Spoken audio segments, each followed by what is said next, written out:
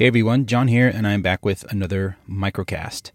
Today I had a few things I wanted to talk about, pretty much related to creativity on a personal level. The first one is my iPad. I've had the iPad Pro 10.5 inch for about a year now. I did not buy the new ones that just came out because I don't have the money, and nor can I justify purchasing them because mine's still so new and in great shape.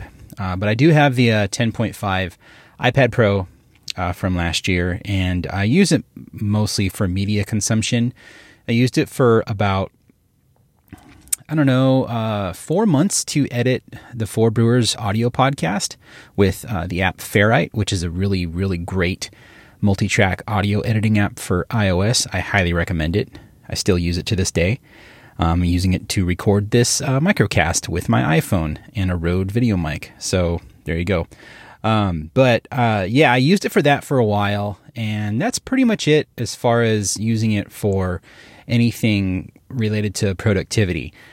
I mostly use it now for media consumption, watching YouTube while I run on the treadmill, browsing Twitter, all that kind of stuff. And after the new iPads came out this year with the new Apple Pencil, which I also have, I have last year's or the previous first generation Apple Pencil, I got to thinking, why don't I use this more on a creative level? I'm a photographer. I use Lightroom on iOS quite a bit and on my MacBook Pro. And I'm pretty good with Photoshop on the Mac. I've been using that for a long time, at least 15, maybe 20 years at this point, in some form or another. I own the Adobe Creative Cloud suite. I pay $55 a month for it because I use multiple apps from the Creative Cloud suite, which I really like, and I like having access to the mobile apps. And when Adobe announced they're going to come out with Photoshop for iOS, that got me excited. There's an app out right now called Affinity Photo for iOS that is very similar to Photoshop. It has a lot of the same features, but it's been around for a while, and it's currently under active development, and it's a really, really great app. It's similar to Photoshop in user interface, and Affinity also has an app for the Macintosh too, but I think I have that, but I've never used it. I just use Photoshop.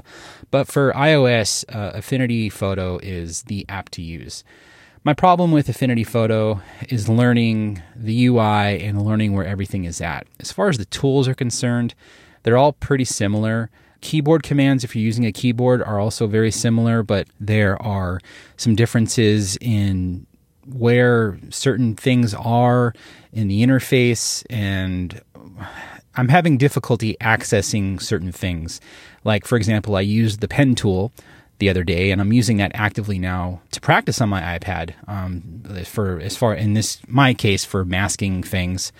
I'm doing thumbnails for the beer reviews I do on YouTube, and it works great using the pencil, the Apple Pencil, as a device for using the pen tool in Affinity is really nice because you can literally draw on the screen, and it works great. And the pen tool takes a while to learn, and I've learned how to use it with a mouse and a trackpad. And so using it with the Apple Pencil is really easy if you already know how to do it with a trackpad or a mouse. So, like I said, I'm using the thumbnails as practice. And one thing I did was I used the pen tool to mask out a thing for a thumbnail. And I made a selection, and I moved that selection to another layer so I could then alter the background and, play with the background. I could not find how to deselect my selection. And in Photoshop, it's Command D. That deselects, whatever you have as a selection. It took me 5 minutes to figure out how to deselect a selected item in Affinity Photo. And it's a drop-down thing. And there's no keyboard command, as far as I know, for iOS for it. So I took my iPad, I put it on my smart keyboard. I tried Command D, and that didn't work. So there's a 3-dot ellipses drop down that if you go into I forgot what they call it, an instance or something. It's a section of the app that's dedicated just to selections and things like that. It's in there. So I found it, and now I know where it's at, and I'll never forget because it took so long and I got so frustrated. But that's what I'm doing with the iPad. I want to use it more as a tool for productivity and not just a device that I watch YouTube with, even though it's great for that. So that's what I'm doing with my iPad. I really like the new iPads. I would happily buy one if I had the money and trade mine in for a new one, but I just can't justify it at this point. So next up is recording new videos. If you listen to this, you probably know I do a podcast called Four Brewers, and it's about craft beer and home brewing. And one of our main hosts, Matt Becker, left to become a brewer at Oscar Blues in North Carolina, which is awesome. But as far as the podcast goes, it sucks for us because he was a great host. He's a good friend of mine, and he's not here anymore. And so we're taking a bit of a break, not a permanent break, just to kind of regroup and figure out what we want to do. During that time, I decided to record more beer reviews. And these beer reviews, which I call 4B Quickies, started off as, the idea was a 4 to 6 minute video reviewing a beer really quick that I could edit really quick in Final Cut and upload. And that's still pretty much what I'm doing. But I decided to put more effort into the production of those videos like I did with my old video podcast, New Beer Thursday. More B-roll, more creativity. I'm getting inspiration from a lot of tech review videos that I watch on YouTube. If you watch anything from like Mr. Mobile or TLD Today or MKBHD, it's all basically a dude talking to a camera about tech and then a lot of B-roll of that tech and other things. And I can do the same thing with beer, not on their level where it's like pre-scripted and, they pretty much have everything down scene by scene. I'm not doing that. I'm still doing a beer review, but I want to incorporate more into my reviews, more visual things to make it more, visually appealing and interesting to watch. And so since we have this time off from Four Brewers, I need something to occupy myself, and that's what I'm doing with it.